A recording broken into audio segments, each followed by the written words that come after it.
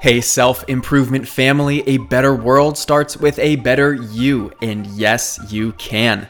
So let's take another step toward your best self today. Something that people often say about personal development is it will help you get to the next level or level up.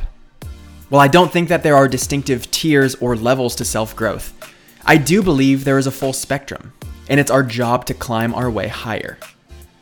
What's crazy about this spectrum is that the better you get at something, the harder it becomes to make additional progress. That's why it's pretty easy to get pretty good at something, and it takes years to become elite. There's a serious mindset difference as well between being an amateur and being a professional, and the way you approach the work assigns you to a certain skill level. An amateur practices until they get it right. A professional practices until they can't get it wrong. Let me say that again. An amateur practices until they get it right. A professional practices until they can't get it wrong. What this naturally means is you can't be a professional at everything.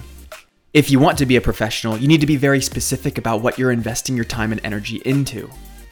There's a level of professionalism and discipline required to perfecting your craft that is redundant, monotonous, and often ungratifying. Not everyone is cut out for it, but that's what it takes to be a true pro. No one is an overnight success.